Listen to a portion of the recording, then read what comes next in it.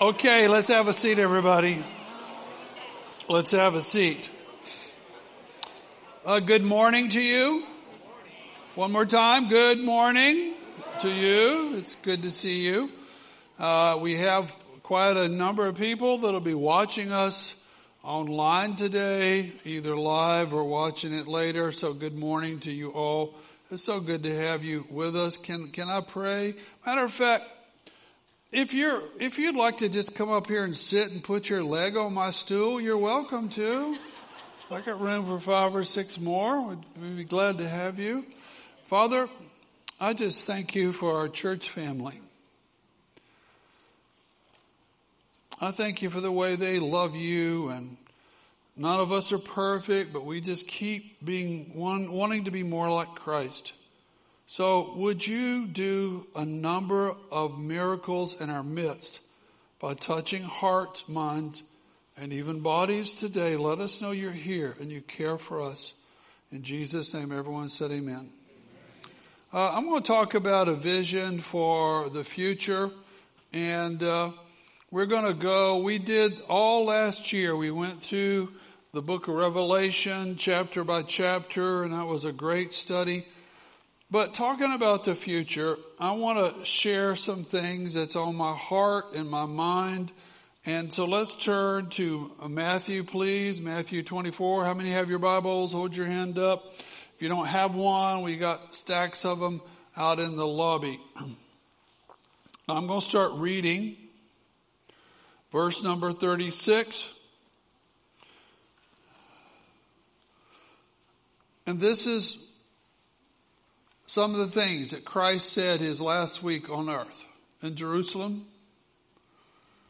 He was asked a question: when is a kingdom going to be in full rule here on planet Earth? And these chapters are his answer. But concerning the hour and the day, no one knows, not even the angels in heaven, nor the Son, but the Father only. For as it was in the days of Noah, so it will be in the coming of the Son of Man. For as in those days before the flood, they were doing just what people do. They were eating, drinking, marrying, giving in marriage, until the day Noah entered the ark. And they were unaware. Everyone say unaware. And I think much of the church in our country are unaware of the hour and the day. Unaware until the flood came and swept them all away. So that'll be like the coming of the Son of Man. 2 men will be in the field. One will be taken, one will be left. 2 women will be grinding at the mill. One will be taken, one will be left. Therefore, verse 42, stay awake. Would you repeat that, please? Stay awake. For you do not know what day your Lord is coming. And know this, that if the master of the house had known in what part of the night the thief was coming, he would have stayed awake and would not have let his house be broken into. Therefore you also must be ready. Say the word ready. For the Son of Man is coming at an hour you do not expect. Now, the next phrase is important for us. 2 words. Who then is faithful and wise, whom his master has set over his household to give them their food at the proper time? Blessed is that servant whom his master will find so doing when he comes. Now, I want to back up and look at verse number 32. Do you see it? Did you guys notice there was something in the news yesterday? That there was fighting and war that broke out in Israel yesterday? Okay. Verse 32, from the fig tree.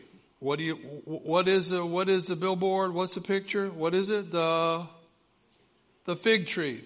Jesus is using an illustration. I'm not sure I understand it. But I want to point it out to you. From the fig tree, you need to learn its lesson. As soon as a branch becomes tender and puts out its leaves, you know that summer is near. So also when you see all these things, what things? The things above in the chapter 24. You know that I am near, at the very gate. Truly I say to you, this generation will not pass away until all these things take place. Heaven and earth will pass away, but my word will not pass away. Now, I'm not sure which interpretation is accurate. It says, when this generation is alive, and it links it to the fig tree, and it links it to all the things above that happens, you know it's that generation when I'm coming. Now, some people feel that the fig tree is a picture of Israel.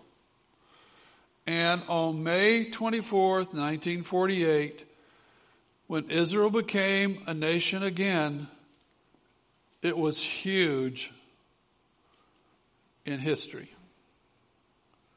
A nation that was scattered 2,000 years became a nation again.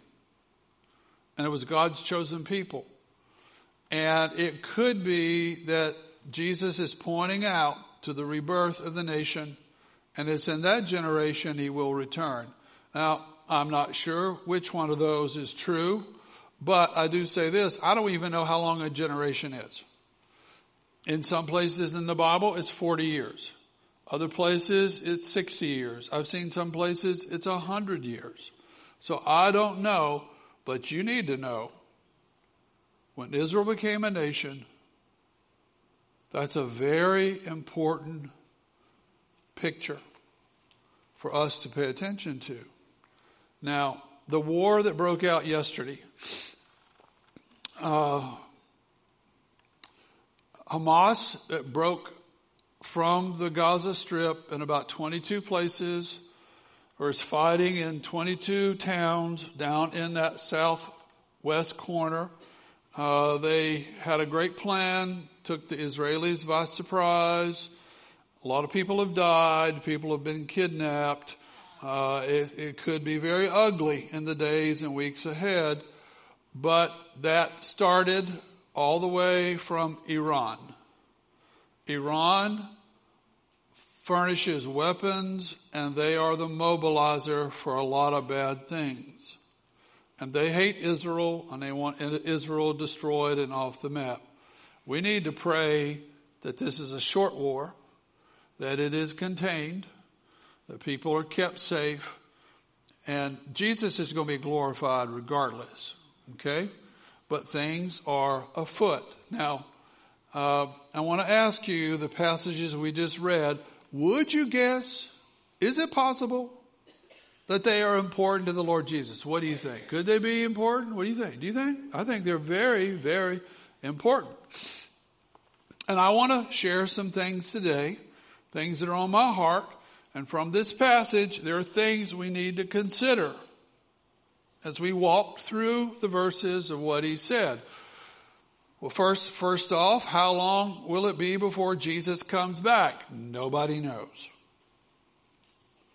We don't know the hour, we don't know the day, but Jesus said you could pay attention to Scripture, you could pay attention to stuff that's happening in the culture, and you could get an idea of the season. We could be in a season, or we are in a season right now that's very important. Now, according to the passage, Jesus also used an example of the people that were alive during Noah's day, a real person. This really happened, real flood, and they were unaware.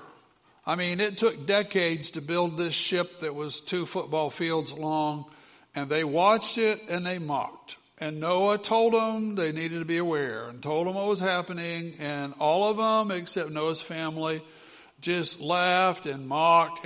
But when God closed the big door, and the rain started and the flood came, all of a sudden they went, oh my.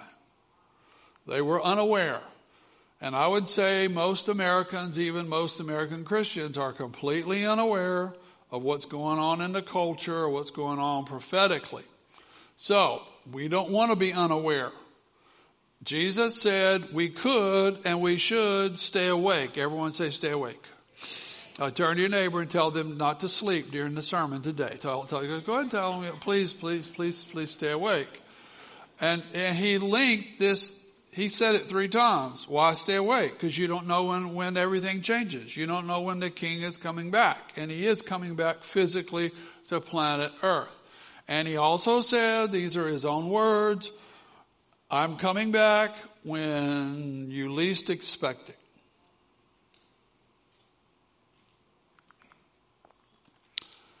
And so right after that, in the very next phrase, he said, here's what I want you to do. I want you to stay awake and I want you to be ready. Everyone say ready. And for a long time, I read this and I thought ready means I just want everybody I love to be saved. I want everybody to know Christ as Savior. I want everybody to be forgiven of their sins. But I think that's a small part. I think he's speaking to the church.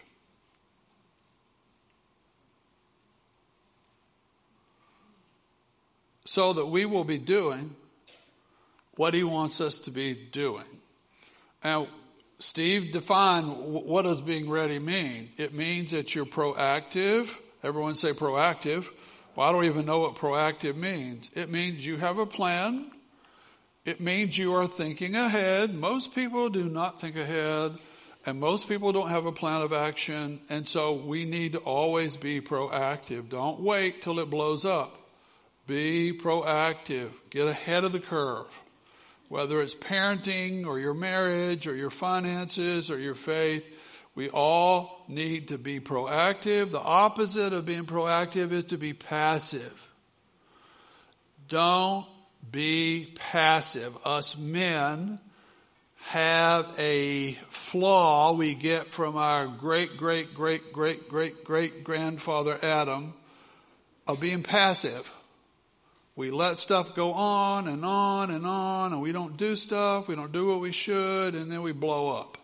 Well, you should have done something 2 years ago. You should have turned this thing around. And the other part is being focused. Being focused. So you're proactive, and you know what you need to do. You're focused. Now, our Savior, in this passage, he said there were 2 traits. How many traits?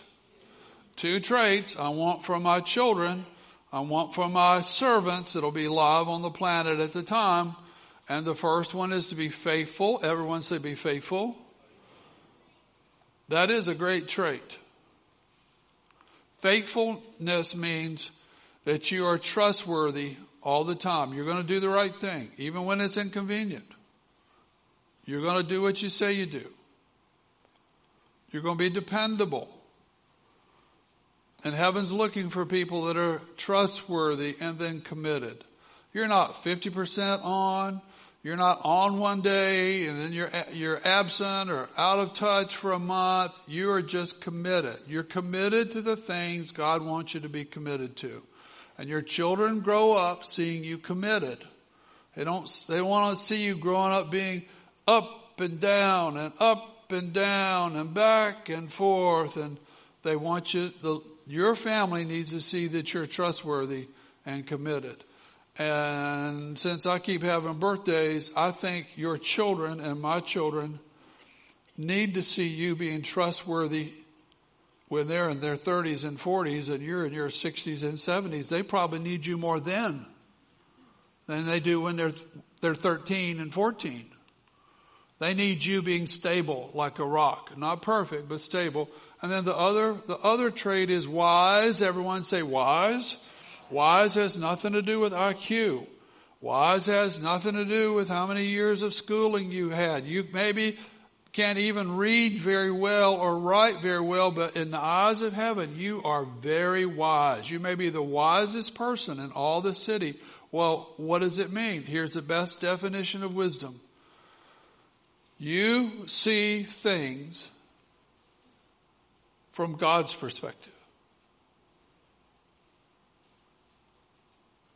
And you have to slow down. You have to think. You have to know the scriptures. You have to spend time with prayer. Lord, what do you think about this? What should I do? And then Jesus went on to say, blessed. Everyone say blessed. Blessed means he does things for you that you can never do for yourself. And I think his words are also interesting. I've never seen this before. Blessed are those who the master finds doing. Everyone say doing. Well, Steve, I thought faith was where it is and belief is where it is. No, it just starts with faith. It starts with belief. But if it never turns to action, you don't have much faith. You really don't have much belief because you're not acting on what you know you should do. Faith without follow through is no faith. So, would you like to be blessed of the Lord? Hold your hand up. Would you like to be blessed of the Lord? Okay, then ask him to make you faithful. Ask him to make you wise. Because when he returns, and this is another interesting phrase I had not seen before, he will reward those who he has set over his household. Well, what's that about? Well, think of a huge estate, a big ranch, a big kingdom. And every person in this room has been given responsibility in that kingdom. Mine is different from yours.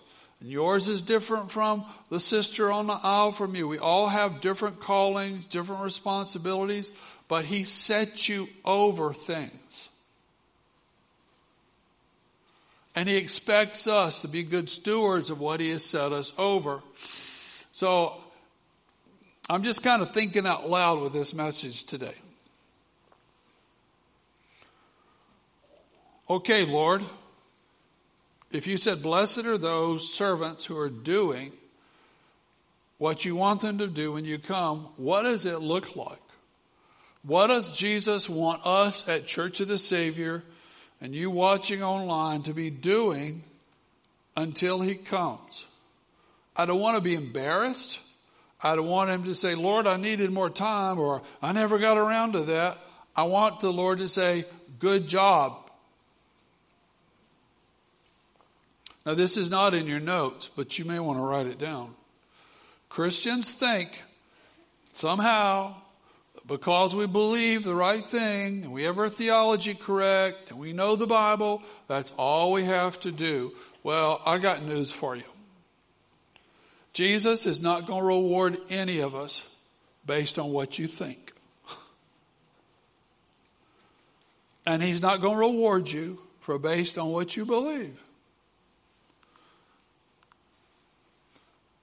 Eternal rewards. When we receive Christ, our sins are under the blood. We're not going to get punished in the next life, but we all will individually stand before his throne and be rewarded, not for what we thought, not for what we said, not for what we believe, but did you do what I asked you to do? That is the yardstick for how we will be rewarded. That's why it's very important that we are faithful and wise all of our life. We don't check out. Don't get our feelings hurt. Don't all of a sudden decide, listen to a dark voice saying God doesn't exist and God doesn't care. That is from Satan. We want him to say, well done. Would you repeat that, please? Well done, good and faithful servant. So I'm just thinking out loud. I talk to myself. I answer myself. I go around thinking, okay, Lord, if you want me to be faithful, if you want us to be faithful and wise, in the time we have left, some of us keep having birthdays.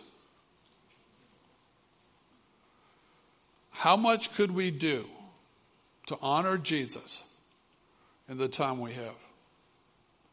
How much time? I don't know. Could it be 40 years before he comes back? I don't think so. I think it'll be sooner. If we had 5 years, if we had 10 years, we had 20 years. None of us know in this room what day we take our last breath either. So we need to be thinking through, what am I going to do with the time I've got? And I just wrote down today, I shared this with the board on Monday night, thinking about the future. There's 11 things on my heart that I'm thinking about. I'm pondering about. And if you were to ask me, Steve, do you know how to pull off these things? I would tell you absolutely not.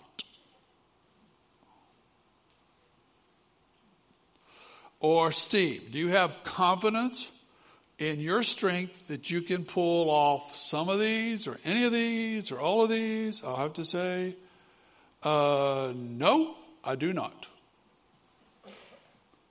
If Jesus pulls off 3 of these, I will say, you did it. But we need to be thinking. We need to be proactive. We need to do all we can in the short time we've got. Now here's the first one, and I think it's the most important one. We're going to continue to grow the prayer movement that's growing here at Church of the Savior. There's a lot of prayer groups. I bet I'm in 4 prayer groups a week, maybe even more. I don't even count them sometimes. Or is it perfect? Nope. Sometimes it's not easy. Sometimes it's like pulling teeth. But prayer groups across the city. But the prayer movement in this city and in this church is the most important thing.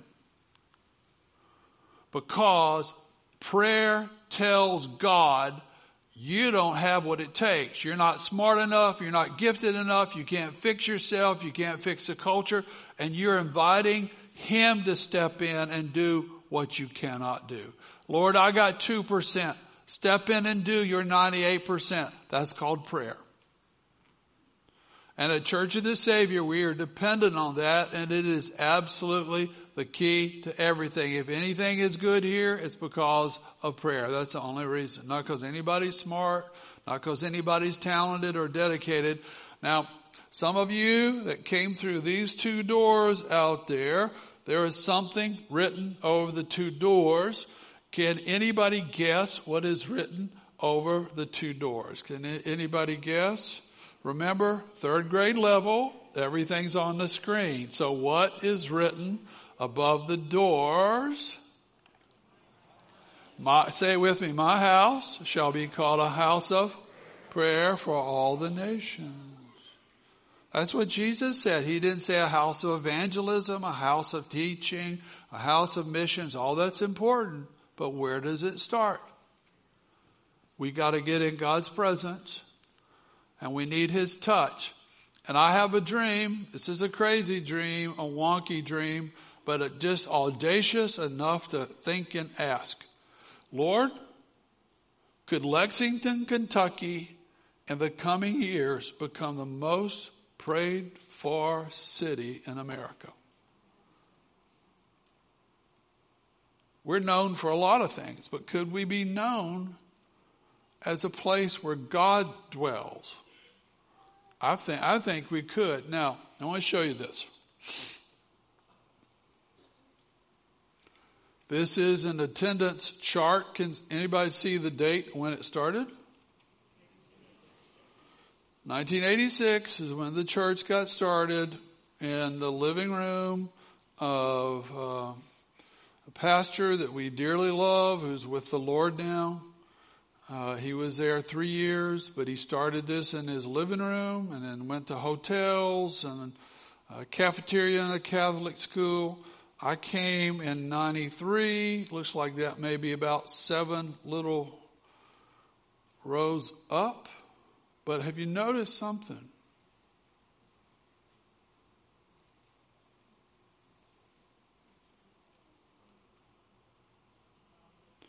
Do you notice where the chart, it goes from like this, this, this, this, this, this, this, and then it goes this, this, this, this, this.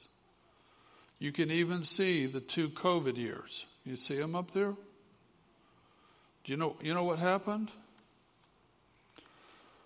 A small group of people here, Pastor David Fultz was one of them, Linda Mountain was one. There's a number of us said we have to take prayer from the fringe of the ministries and move it to the center. Instead of it being like missions and children's ministry and evangelism and Bible classes, we need to not make it equal with all those. It's got to be the hub of everything. And when we did that, I think I just went back and counted over 10 years. We averaged 13% growth every year for 10 years. The money rose 13% every year for 10 years. I tell young pastors who are struggling, you have to make this place a house of prayer. If you want to see God, if God comes, other people will come. So are you with me so far? Now the second one is we got to share the gospel. We see people come to Christ every week. We want to see more. And we have to share the gospel, not just in Lexington, but across Kentucky, the U.S., and to the ends of the earth, because it's the gospel, the good news of Jesus. It causes people to be saved. For us to be a church and not intentionally share the gospel, we don't understand anything. Third, we got to make disciples. Everyone say disciples. Now, what's the difference between a disciple and a Christian? A Christian received Jesus, but a disciple is someone that received Jesus and they decide they're going to walk with Jesus all their life. And they develop the spiritual disciplines of the faith. They learn to pray. They are into scriptures. They share their faith. They serve. They honor the Lord with their money. And that's called disciple. Jesus is looking not for converts. He's looking for disciples. And we want to help people. If somebody's with us 2 years, we want to say, boy, they've really grown in skills and heart. And it is, what is this called? Christ what? Great Commission. If it's important to him, it's important to us. And this is a growing burden I have. We should focus on people not my age, but people, babies, elementary, middle school, high school, college, out of college. We need to empower them to serve Jesus. I started at age 18 because there was nobody doing anything. We need to turn over stuff to young people and let them own it as much as we can. And we need a process for measuring that. If this is important, we need a process, and we need benchmarks. Okay, how are we doing? How did we do last year? Who are we helping? Who are we investing? Who are we empowering? Which ones of your kids are not just coming to church? Coming to church is not enough. Which ones of your kids are serving the Lord? They're serving others. Number 4, we want to see our missions, vision simply explode. How many unreached people groups can we adopt? Well, what's an unreached people group? A group of people with the same language. There are no churches, no pastors, no missionaries, no Bibles in their language. They are trapped in Islam, Buddhism, trapped in all kinds of idolatry, and no one will come and share the gospel with them. Now, 5 years ago, there's about 3,500 unreached people groups, and we want to help as many of them as we can. What's the flag up on the screen? 5 years ago, we adopted 3. One is Japan. We have 3 of our best families living in Japan right now. And we love the Japanese people the Lord has brought here. He brought them here. We have a wonderful ministry that reaches out and loves Japanese women. They are, I think, the biggest unreached people group in the world. 1% that know Jesus. What is this flag? That's Clemson's flag. Now, what is that flag? Anybody know? That's Nepal. At the same time, a group of businessmen said, we got to make a difference. And they put together about $1 million. 10 of them plunked down 100,000. Let's reach the precious Nepalese people. We have a lot of Nepalese in our city. And people started going. They found 54 unreached people groups. And in 6 years, each one of those people groups have been penetrated, and there's gospel work. And the Nepalese people are amazing. I've been once. But the church planters, the Nepalese people, have done this unbelievable thing. They've set a goal that in 3 years, they want to share the gospel in 10,000 villages. Every one. They don't want a single village in this country of Nepal not to have a gospel witness, because everybody needs to hear the gospel at least once. And then the nation of Israel, they're still God's chosen people. They have resistant hearts right now, but there are more Jews, and frankly, more Jews and Muslims that have come to Christ in the last 20 years than ever before. And the time will come, the whole nation will turn to Jesus. And they will have a big part in the last ingathering. So I'd love to see a full-time missions pastor here. I'd love to see us raise $1 million every year toward missions. I want us to love, serve, reach as many of the refugees, as many of the internationals we have. These are precious people from the Congo. We have a Swahili fellowship that they will meet. They will start about 12:30. These are kids from Guatemala. These are precious Japanese college students. And the Lord is bringing them to our country. If we won't go to them, He will bring them to us because He loves them and cares about them. And this verse, if you've never seen it, Leviticus 19:4 says this. And God is speaking to the chosen people, the Jews, and He says this. I want you to remember that you were once strangers in Egypt. So I want you to be kind to the foreigner, the stranger. I want you to serve them. I want you to love them because you remember where you once were. Now, I want us to get more people out on mission trips. Were any of you in Mexico last week? Any of you? Anybody? We had a team. There you go. We had a team get back. When Debbie? Last night? 10:30 last night. Well, a mission trip changed my life 40 years ago, and I've been going ever since. And we want you to go, and we want to help you go. We want you to see what God is doing around the world. And the sooner you can get one of your kids on a short-term mission trip, it will turn their life around, and they will never be the same. And we would love to send out another 50 career missionaries who will take the call of Jesus and serve, just serve and help precious people come to know Him. I want to show you something that's amazing or eye-popping. Are you ready?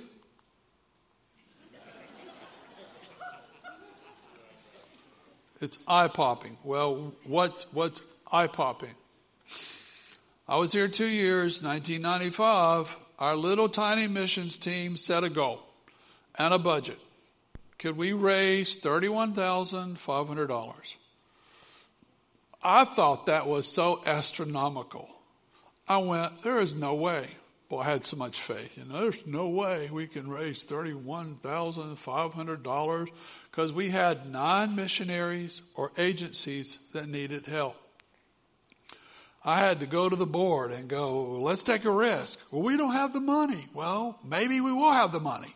Let's take the risk. $31,500. And they took the risk. Every year, they keep taking the risk. Every year it grows.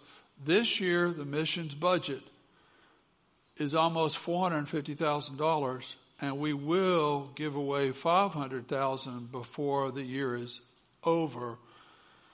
thanks to all those people on that missions team. And they are not supporting 9, they're supporting 49 missionaries and agencies in places you and I could never go. They're there today. Amen. Amen. Amen. Number 5. I have a heart to start small. I just call them outposts of the kingdoms. Neighborhoods, schools, movie theaters, storefronts that can later become church plants if the folk are faithful. Do you realize we were a church plant? We one time had nobody, no facility, no salary, no nothing. It started in a living room with 3 people. We need to do that over and over and over because the first command is Genesis 1:28. Be fruitful and multiply. That's not just children. We want to always be fruitful. We want to keep multiplying believers and multiplying servants and multiplying disciples. 6, we want to see biblical unity. It's happening like never before. I've never seen this before, but it's happening in our city. I try to take a different pastor to lunch or breakfast every week just to get to know them. Let them know I care about them, that they got my phone number. If they ever need help, I will always help them. So what's been happening over these 2 years, friendships have developed. We have a Tuesday morning prayer group of pastors that travel and we pray for different churches. We've started some accountability groups for pastors so they won't get picked off. If a pastor does well, the whole church does well. If the pastor doesn't do well, he may drag 200 families down with him. And so if we're going to have unity, if we're going to have revival, it's going to take unity. And we have to help these leaders see the need. Number 7. We want to see marriages and families thrive. Now maybe you're like me. Sue and I moved to Kentucky. We moved away from all of our family. We had no family up here. And many of you have no family up here. And many of you don't have good role models. Your dad was an alcoholic. Mom was wounded and she was an addict, or dad was in prison. And so you've grown up without a father figure. You've grown up with wounds and trauma from your family. Well, how do you get over that? You have to see it some way. And we pray we could be a place that helps people learn how to do family. Number 8. How many are still here? You guys still here? Okay. Thank you. Number 8. I hope we can become a clinic church. What do you mean a clinic? Is that where I get shots? No, it's where we can help other churches, other youth groups, other mission teams. Your little pastor, just about everything I've learned has been, I went to a conference on prayer, or I went to a seminar on how to fast, or I went for 5 days on how to train people to do evangelism. And I look back, I didn't know how to do any of that stuff, but I went other places who said, this is not that hard. You can do it. Now, in a month, Pastor Jim Cymbala, who is a well-known writer on prayer, he started pastoring in Brooklyn in a church of about 5 people that had no money, no facility, no nothing, and they became a house of prayer. Today, they run 2,000 to 3,000 people at their prayer meeting every Tuesday night. And it goes for 3 hours. And people in Brooklyn line up on the sidewalks to get in because they feel God's presence when they go in. And we've asked him for 3 years to come. And this year, he said, I'll come to Lexington. So he's going to be with us on a Wednesday night and a Thursday morning. And I believe it's going to be like a spiritual bomb. Boom. That there will be some things released in the spiritual realm that will help us be what we need to be. And why would we take time to put on clinics and help other churches? simply because we got to pay it forward. If we do something well, it's not for us. It's for other people. And we have to share anything we know so they can thrive. Number 9, want to develop an effective intern system where we train 300 leaders. Somebody's with us for a year. Somebody's with us for 6 years. Now we've had a lot of interns with us, but we've not been systematic. And we want people to kind of get embedded here and learn how to do things, not perfectly, but pretty good. Number 10, more and more we want to rely on the power of the Holy Spirit, the leadership and wisdom of the Holy Spirit, and His presence, because that is Jesus' plan. There is no other plan. And if we don't honor the Spirit, we're going to get nowhere. Jesus said, you need to wait for the gift that the Father will send you. And last, number 11, I didn't see this one coming. We have a building debt on our property, and this church has been blessed. I mean, we have been blessed. But we have a building debt, and since we were paying it down, I never thought of it. I have a lot of other things to think about. Instead, I was at a prayer meeting last year at another church, and they're a fraction of our size. And they had a real nice facility, and I was just talking to the pastor being nice, and he was taking me through it. And I just said, when did you build it? And he told me. I thought, well, how much do you guys owe? He said, we owed $4 million, which I get. And he said, but we raised money last year and we paid off $2 million. And I went, what? You guys did that? And I started praying. And I started talking to the board, and I started asking the Lord, let me just give you some background of what you enjoy. You enjoy a lot of stuff. You don't even know the background. It was December 2009.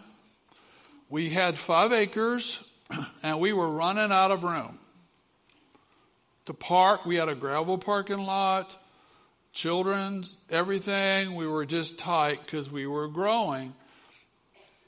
And the 2 doctors, husband and wife, that lived in the house right over there, called one day and said, how would you like to buy our house and the 6 acres? Well, we did not have the money. I mean, we were just barely getting by. And then but you know what? The Lord doesn't make any more land, and it was right beside us. And we thought, this may be the answer to our prayer. They wanted $985,000 for it. Do you know what we paid for the first 5 acres? Can anybody guess? $60,000. And that was a lot of money when you don't have any money. It was $60,000 for 5 acres. So for 6 acres, it was $985,000. And the board decided we would buy it. We would trust the Lord. We'd go to the bank. We'd take out a loan. Average attendance that year was 282 people on Sundays. So we got it. This is a diagram of the property.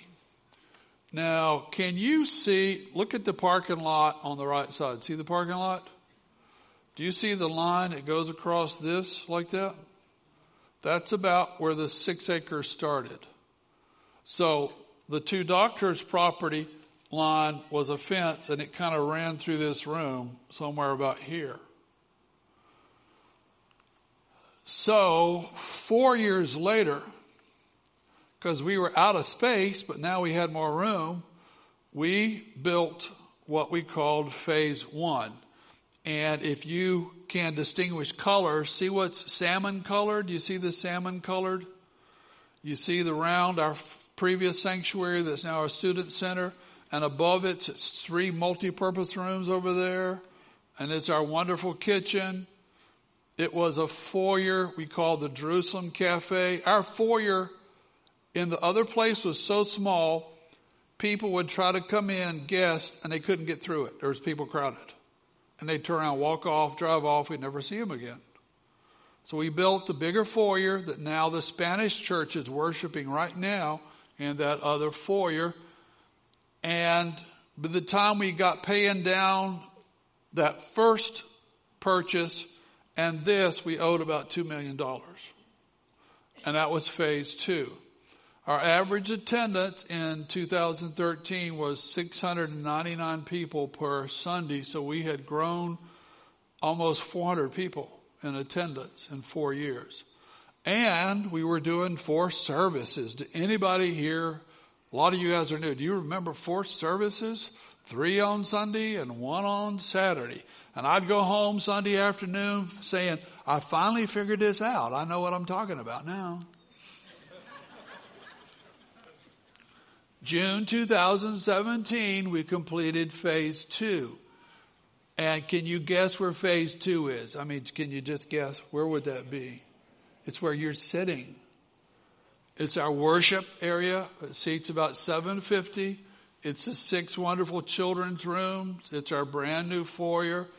And down below, we have office space, meeting classrooms, storage.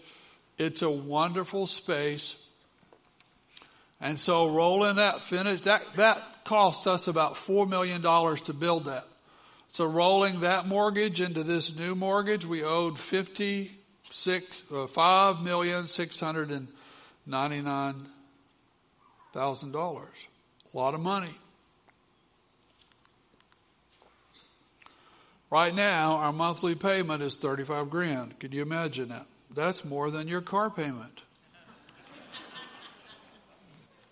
And the interest in that is over $25,000. So we're paying $25,000 in interest every month. And the principal is $9,000. You want some good news? You folks have been incredibly generous. We talk about money once a year. We use offering boxes. You guys give faithfully. The Lord has met our bills. We've been paying down our debt. To God be the glory and thanks to you. And there's been a lot of months. So last year we made double payments because we had extra. Do you know if you want to pay your house off, if you make double payments, you will pay it off quicker. So we've gone from at one time about $6.5 million. Now, right now we owe 3.2. Someone say, thank God. Thank God.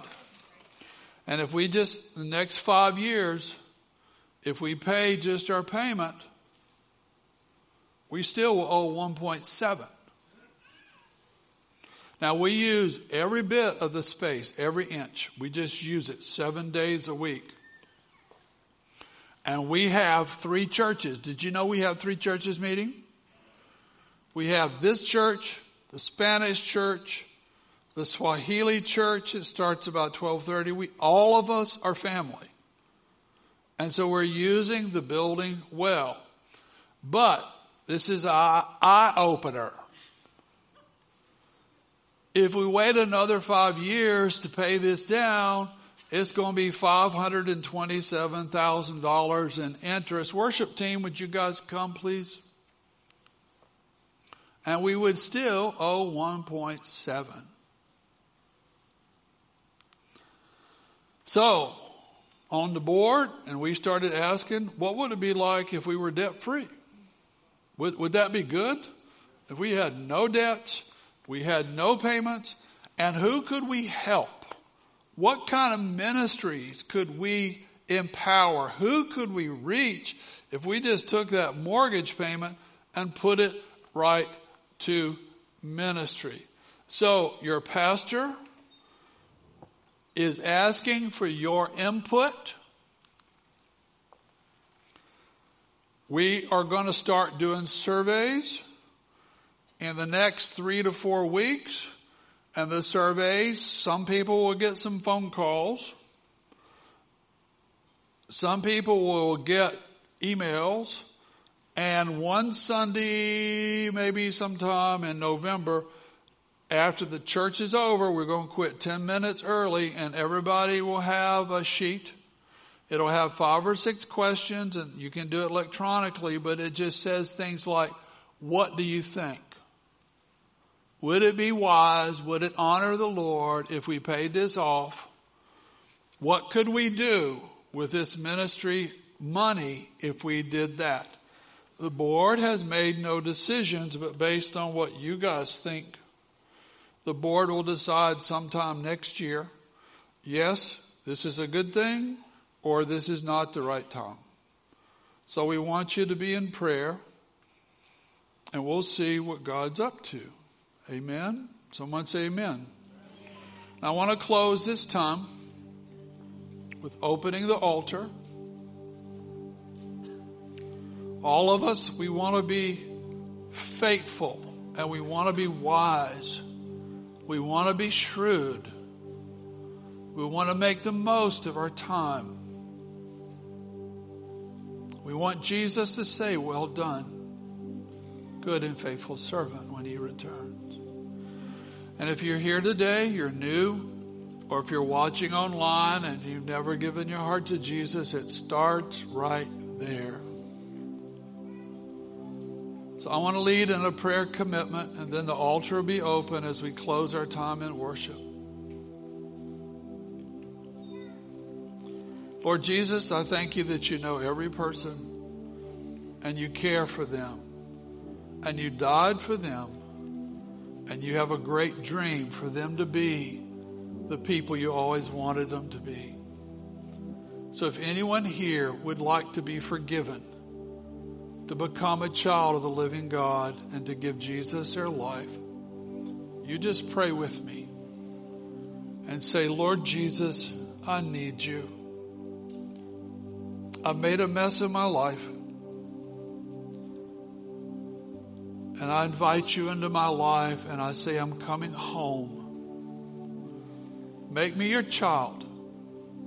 Cleanse me of every sin, and give me a home in heaven. And I will spend my life serving you as you give me strength. In Jesus' name, amen. The altar is open. There's people here that will pray with you.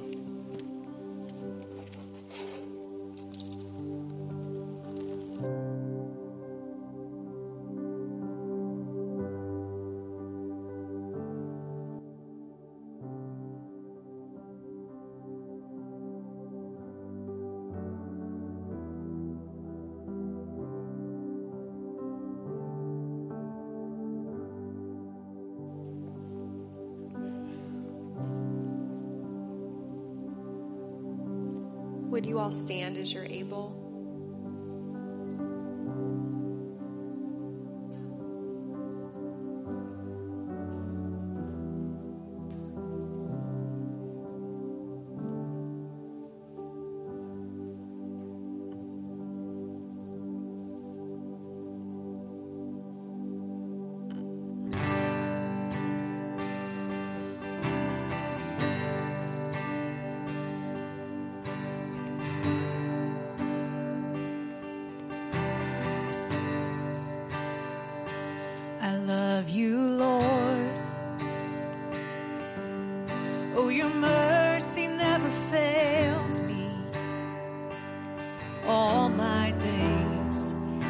Been held in your hands from the moment that I wake up until I lay my head.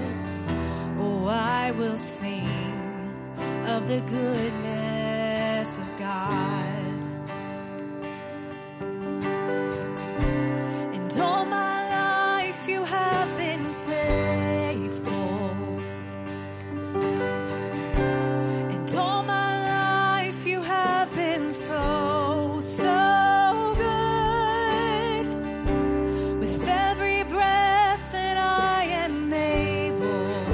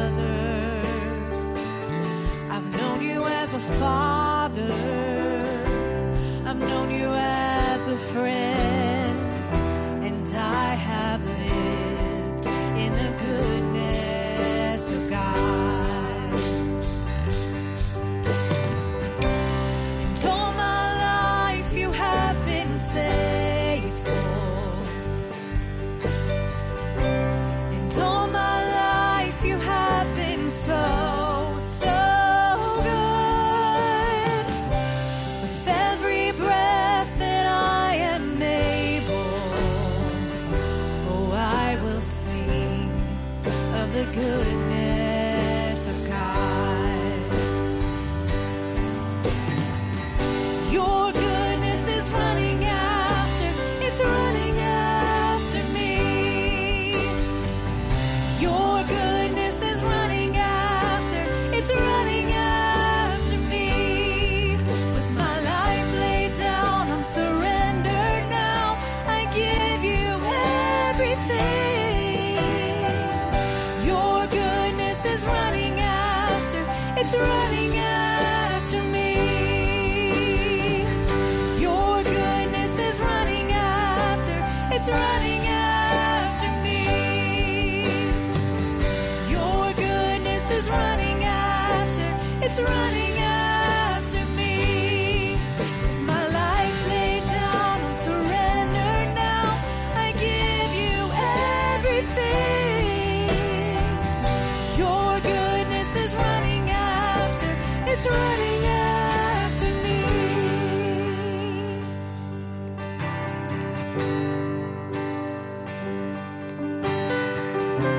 And all my life you have been faithful.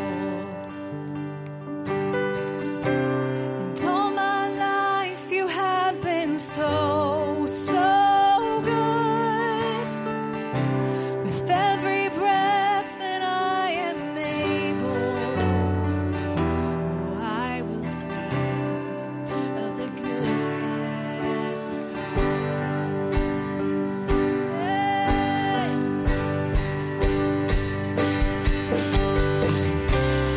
All my life you have been faithful. All my life you have been so, so good. With every breath that I am able, oh, I will sing of the goodness of God. Oh, I will sing of the goodness of God. Yes, I will sing of the goodness of God.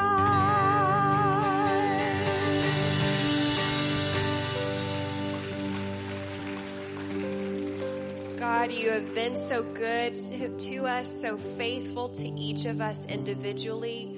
And Lord, you have been so good to us corporately. And we want to give everything back to you. We want you to use this church the way that you want to use this church. God, I pray that you would lead us. I pray that you would be the one to direct us. We don't want our ideas. We want yours.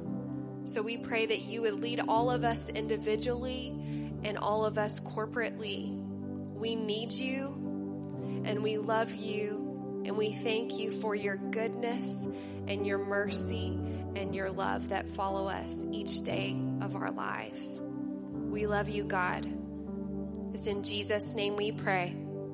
Amen. Thank you all so much for joining us today. I hope you all have a blessed day.